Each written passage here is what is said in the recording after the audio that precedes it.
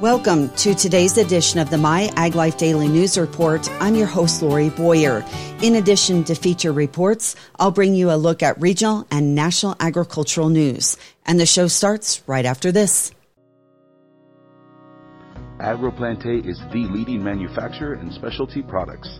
AgroPlante formulates products that rise to the challenge of today's growing conditions. Saline and sodic soils reduce crop yield and cause significant crop losses. AgroPlante developed Cat Ion EX5 Plus with growers in mind to manage soil salinity. With multiple years of research, Cat Ion EX5 Plus has proven to be an excellent source of calcium and an effective soil salinity manager. Run it through drip irrigation without any issues. Simplify your application method with innovative and efficient formulations. Alleviate salinity stress with Cat Ion EX5 Plus. AgroPlante. Imagination, innovation, science in action. Earlier this year, Rancho California Water District in Riverside County received funding from the Department of Water Resources Urban Community Drought Relief Program for two projects that promote agriculture and groundwater conservation in Southern California. Rancho Water's agriculture project called Crop Swap was awarded $5 million and has converted 160 acres of water-intensive plants to drought-resilient and climate-appropriate crops. This program pays agricultural water users to switch to lower water use crops to put less strain on water supplies, as well as support local farmers. Crop Swap will save nearly 9,000 acre-feet of water per year, which furthers the goal of water conservation and sustainability. Their groundwater storage expansion project includes building a 40-acre recharge pond that can store 10,000 acre-feet of water per year. DWR added $6.8 million towards this project, which will significantly increase water supply for Rancho Water customers.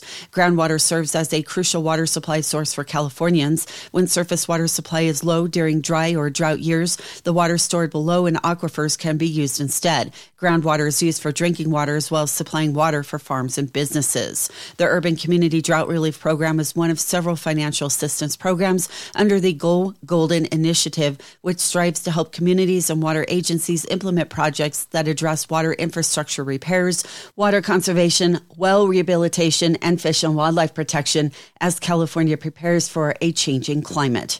For more information about upcoming grant opportunities, visit DWR's Grants and Loans webpage.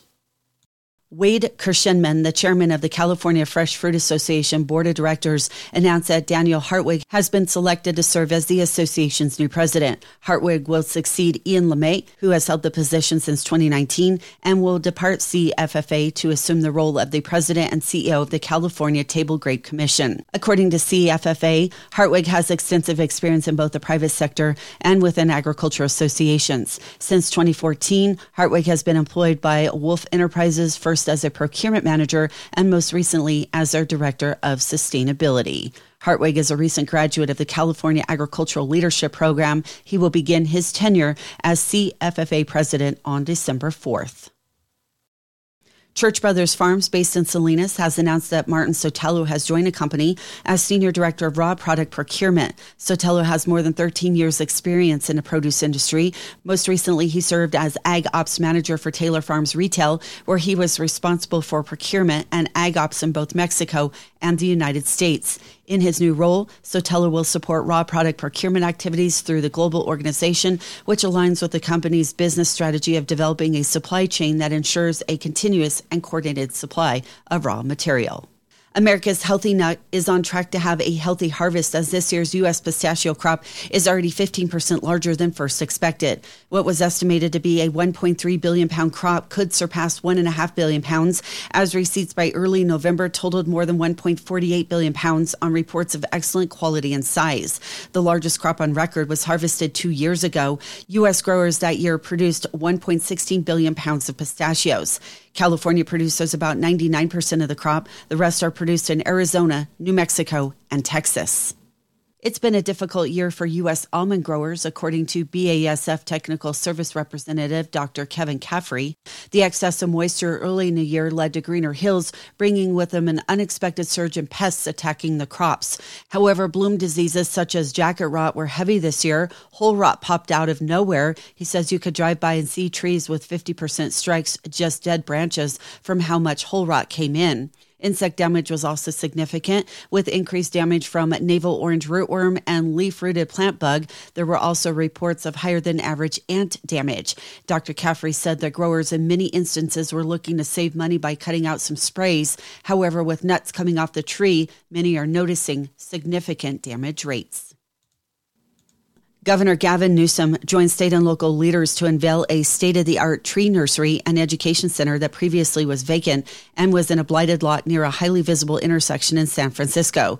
This is one of 3,275 Clean California sites cleaned statewide under the governor's $1.2 billion multi-year effort led by Caltrans to remove trash, create thousands of jobs, and engage communities to revitalize public spaces. The $3.5 million revitalization project highlighted was designed in partnership with Caltrans, the San Francisco Department of Public Works, and the California Department of Forestry and Fire Protection. At the ribbon-cutting ceremony, Governor Newsom announced a major milestone for Clean California since its launch in July of 2021. Caltrans has cleared more than 2 million cubic yards of litter from California roadways, enough litter to span the length of the Golden Gate Bridge 670 times, and the program has employed 8,700 people. Located at the intersection of 80 and 5th Street in San Francisco, this active tree nursery will offer visitors unique opportunities to learn about the benefits of trees for people and the environment, including the chance to engage with arborists. To find out more about Clean California, log on to cleanca.com. A major mushroom farm in Florida is set to close for good by next year, leaving over 200 workers without jobs. Monterey Mushrooms, headquartered in California, announced its farm in Zellwood is scheduled to permanently close by January. The company reportedly ships over 200 million pounds of mushrooms annually. Pandemic restrictions resulting in inflation, weather impacts, and other market changes have prompted Monterey Mushrooms to close down its Zellwood location. In addition to the Orlando, Florida location, the company will also close its location in Princeton, Illinois. The Orange County location was responsible for shipping fresh mushrooms both in Florida and in the southeastern U.S. Production will instead shift to the company's other 7 mushroom farms as the company invests in those locations. As a result, all 214 of the Florida farm workers will be laid off. According to FreshPlaza.com, strawberry supplies are tight right now in North America. Picking had been happening in the northern regions such as Salinas and Watsonville, as well as Santa Maria, but that is coming to an end. At the same time, strawberry production is ramping up in the southern growing regions, including Southern California, with Oxnard and Mexico. It is anticipated to pick up in just a few weeks, though minimal picking is happening right now. Notably, strawberry quality is being closely monitored due to the windy conditions in Oxnard and Hurricane Otis in Mexico. Both conditions can bruise and damage the fruit, so packing has been watched closely and less fruit is going into the packs. Demand for strawberries has been strong, which is typical for this time of the year and is also exceeding supply. We're waking up to a new dawn in agriculture. A better way, where farmers stop working the soil and start working with it. At Huma, our carbon-rich, humate-based products improve soil health and fertility, deliver nutrients more efficiently, and reduce crop input costs. Welcome to Humic Solutions with a human touch. Visit huma.us to learn more. The spotted lanternfly, or SLF, which is an invasive pest in many parts of the eastern United States and is spreading westward, has multiple cultivated and wild hosts in California. The black walnut and other Juglandaceae members are common hosts of SLF. The cultivated English walnut and the endemic California walnut are among the important hosts that could harbor SLF populations and are at risk if the pest invades California. The extent of SLF risk to various cultivated hosts, potential economic losses, and the distribution of wild and cultivated hosts that support SLF populations was determined recently by generating various maps using crop data from the state and various counties by UCCE's Surendra Dara and UCCE's Roland C. Bocco. Dara, now at Oregon State University, explained a bit about the pest in general, including some of its biology. Spotted lanternfly is actually a plant hopper.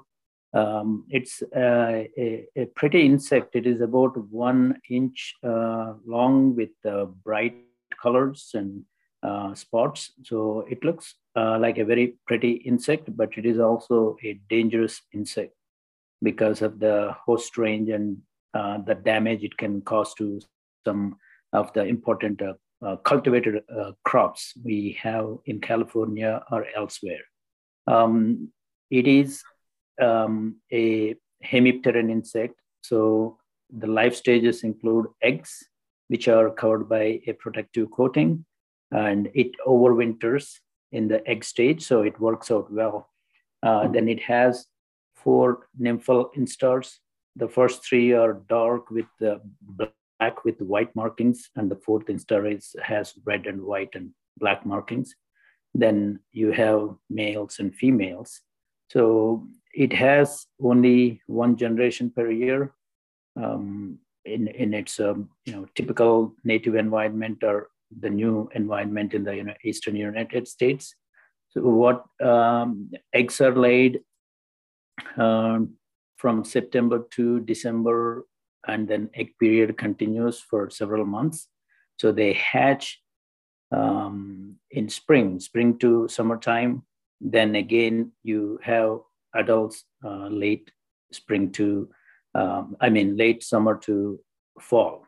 So this is its life cycle. And obviously, when it moves to a warmer climate, like something like California, we don't know exactly what happens to its life cycle. It will definitely shorten, but would it have multiple generations?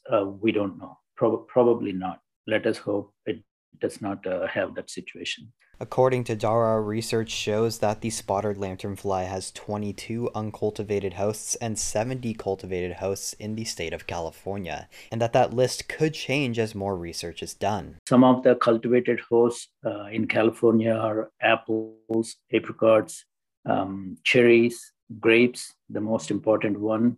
And then we have peaches, pears, persimmons, plums, pomegranates, roses, and walnuts. So these are already quite a few important crops, and just grapes and walnuts are quite a bit. The more than $5 billion of crop value just for 2 commodities. Dara and Boko used county crop reports to determine SLS risk levels, and data were entered into a spreadsheet, and maps were generated using QGIS open source software. These maps show the distribution of cultivated walnuts in various counties and the level of risk based on acreage value and production volume. These mapping was done both for cultivated hosts and wild hosts. Cultivated hosts are easy to track because we know where they're grown, how much of an acreage they have, and the value. But for wild hosts, it is based on multiple reports, and some estimation was also there. So coming to the risk of spotted lanternfly to walnuts, we have 3 sets of maps. It is based on the acreage, then it is based on the value of walnuts in different counties, and then yield. So let us quickly look at acreage. Based on the acreage, San Joaquin County is at very high risk, followed by Tulare and Butte counties, and then Stanislaus and Glenn and Sutter counties are at moderate risk. So we have these levels, and then there are other counties that are at low risk or very low risk. And then coming to the value, then we have Butte and San Joaquin at very high risk because of the value of walnuts produced in these 2 counties. Then we don't have anything with high risk. Then the counties with moderate risk are Stanislaus, Glenn, Sutter, and Tulare. And low risk counties are Kings, Yuba, Colusa, and Tehama. Then rest of the state is at a very low level of risk. As for some of the earlier parameters being taken for this pest, importing natural enemies from the native country of the invasive pests that are very specific to the targeted invasive pest and releasing them in the new area of invasion is one of the common approaches. Although various species of imported biocontrol agents are currently under investigation, they don't seem to be an immediate option due to some host specificity concerns. However, several researchers are working on various integrated pest management strategies to manage SLF, according to Dara. Multiple people have been working on various aspects. For example, I have been working on the outreach, and then we have other UC researchers working on exploring biocontrol options. When we have an invasive pest like spotted lanternfly, classical biological control is usually the best solution for long-term and area-wide control. So our nymphal parasitoids are being examined, and if they are found host-specific, that means they are going to attack only spotted lanternfly. We have the possibility of them being released for spotted lanternfly control. But research in terms of applied research, other than that, we are not doing any applied research in California because we don't have the pest yet. But CDFA has put spotted lanternfly on the watch list, and they're working on looking at various ways to mitigate its invasion. But more than that, everybody has to take part, because this is not just an agricultural pest. It can hitchhike on vehicles and arrive on packages and everything that is coming from infested areas. So more than the government, everybody, it is every citizen's responsibility to be aware of this pest, be able to identify the mobile stages or egg stages, and then report to the concerned authorities. In terms of what growers of potentially affected commodities by spotted lanternfly can do at the moment, the answer is simple: continue supporting industry research to help against spotted lanternfly and create awareness for the pest. Research is being done with the help of collaboration with growers, but not necessarily in California, but in general everywhere. That has been a major part of addressing any pest issue. Then they could contribute to increasing the awareness of spotted lanternfly. When we have an agricultural pest, it is typically growers, researchers, and concerned entities that are involved in addressing it. But this pest can attack plants in the landscape areas and the backyards everywhere. So it is not just an agricultural pest, but it is also a huge nuisance pest for urban areas too. Because of that, several growers are already aware of the pest and what's being done, but they could also contribute to increasing the impact of outreach by communicating to their friends and other people. And basically, we want everybody in California to be aware of the pest, be able to identify and delay its invasion as much as possible. Sponsored by the California Walnut Board and Commission, supporting the industry with on-farm innovation through production research, advocacy for government programs, and driving consumer demand, doing more together.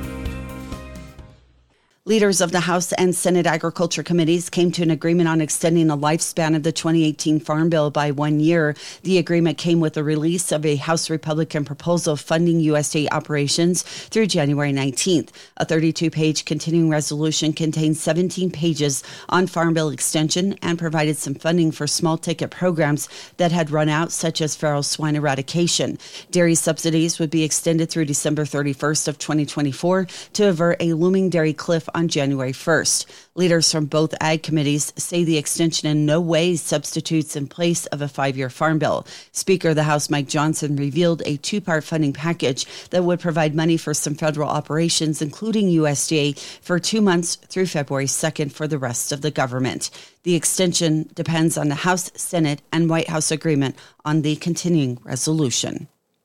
USDA Deputy Secretary Xochitl Torres-Small announced the agency is starting a new effort to support producers in the U.S. specialty crop sector and increase its competitiveness. She says we all count on America's specialty crops for reliable access to nutritious, fresh foods. As part of the new effort, USDA has compiled useful information on its programs and services that support the specialty crops industry into a specialty crops resource directory, she says. The directory will be a one-stop shop for the sector and contains a comprehensive snapshot of USDA's resources and services for specialty crop producers and businesses in one convenient location. Also, USDA leadership will directly engage with the specialty crop industry and its producers during the next several months to get feedback on how the department can better address gaps in services and meet the industry's needs. A new webpage on the initiative is available at USDA.gov. Recent data from the U.S. Department of Agriculture provides an update on foreign investment in U.S. agricultural lands. Farm News reporter Michael Clements has the story. USDA's latest report on foreign-owned farmland in the United States shows foreign investors own less than 2% of all land in the country. Danny Munch, American Farm Bureau Federation economist, says foreign owners of farmland are required to report their investments by the Agricultural Foreign Investment Disclosure Act. USDA publishes the results from those reports from the 2 years prior, so the most recent data we have is 2021 data. In 2021, 40 million acres, or 3.1% of all privately held agricultural land, was owned by foreign investors. Munch says Canadian investors own the largest portion of foreign-held U.S. farmland, with almost a third of that, or 0.97% of all U.S. ag land. Following Canada, investors from the Netherlands own 0.37% of U.S. ag land, Italy 0.21%, the United Kingdom 0.19%, and Germany 0.17%. Those 5 countries make up over half of all U.S. ag land owned by foreign investors. While a lot of attention regarding foreign-owned farmland is focused on China, the country ranks 18th with 0.03% of foreign investor-held land. A way to look at this is about the size of a single average-sized county in Ohio. Almost half of all foreign-owned ag land in the United States is timberland. In states like Maine, Michigan, Alabama, and Louisiana, over 85% of their foreign-owned ag land is all forest land. And when we look at the types of companies, the leading investors are timber and paper companies and renewable energy companies investing in land for solar and wind projects. Learn more on the market intel page at fb.org. Michael Clements, Washington. Today, we catch up with Chris Galen, Senior Vice President of Member Services and Governance with the National Milk Producers Federation, for a Farm Bill update. As the current Farm Bill nears its expiration this Friday, there's an urgency to secure an extension to allow continued discussions on a new bill. The looming threat of a government shutdown adds further tension as it could make or break the passing of the extension. There's hope, and then there's the reality of experience, which is that they just don't have a lot of days here. And it takes time because there's been no action yet by the full House or the Senate, for that matter, on a farm bill. Even once you pass a bill through the House and then the Senate would pass a separate bill, you still have to end up with a compromise single version that passes both chambers. And the amount of time it would take to get that done in December, say, it just isn't there. So rather than let programs expire, they're going to do the extension. While improbable, Galen says the absence of a farm bill could lead to a dairy cliff. This scenario would revert back to 1940s agriculture law, disrupting the marketplace and causing price support programs to escalate. Now, they've talked about a 12-month extension, which, depending on when that happens, maybe could take us into October or November next year. But I think the more likely scenario right now is an extension through the current government fiscal year, which ends next September 30th. Chris Galen with the National Milk Producers Federation. During a recent presentation, Bill Anderson, Bayer CEO, says it goes without saying that despite some of the great things you've heard about, they're not happy with this year's performance. The head of Bayer confirmed the company is not only exploring a complete restructuring of its business, but is expected to make staff cuts and take other measures in the coming year. Bayer has assembled a team, including financial advisors from outside the company, that is evaluating all restructuring options. The company is not wedded to one particular structure, he said. However, Bayer has already eliminated the idea of splitting the company into 3 businesses. Some shareholders have called for Bayer to split into 3 separate businesses, which would be crop science, consumer health, and pharmaceuticals. Anderson said the company continues to consider splitting either crop science or consumer health away from the other 2 divisions within Bayer. CHS Incorporated, one of the nation's largest agribusinesses, reported a net income of $1.9 billion for the fiscal year ending on August 31st, compared to $1.7 billion for fiscal year 2022. Key drivers included consolidation revenues of $45.6 billion for fiscal year 2023, compared to $47.8 billion for fiscal year 2022. In the company's ag segment, robust meal and oil demand contributed to higher earnings.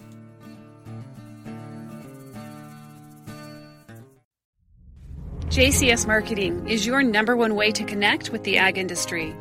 Through print magazines, digital media, podcasts, and live and virtual events, JCS Marketing has the reach to inform, educate, and influence growers in the western United States. Everywhere you go, you see West Coast Nut Magazine on every one of my customers' tables. So that tells you everything. It's there, so they're reading it. Our My Ag Life platform includes podcast interviews and digital articles for busy professionals on the go. Our live events, continuing education webinars, and virtual conferences help growers connect with leading researchers and industry leaders. Let JCS Marketing help you connect. That will wrap up today's show. You've been listening to the My Ag Life Daily News Report. I'm Lori Boyer. From all of us here at the JCS Marketing Team, thank you for listening.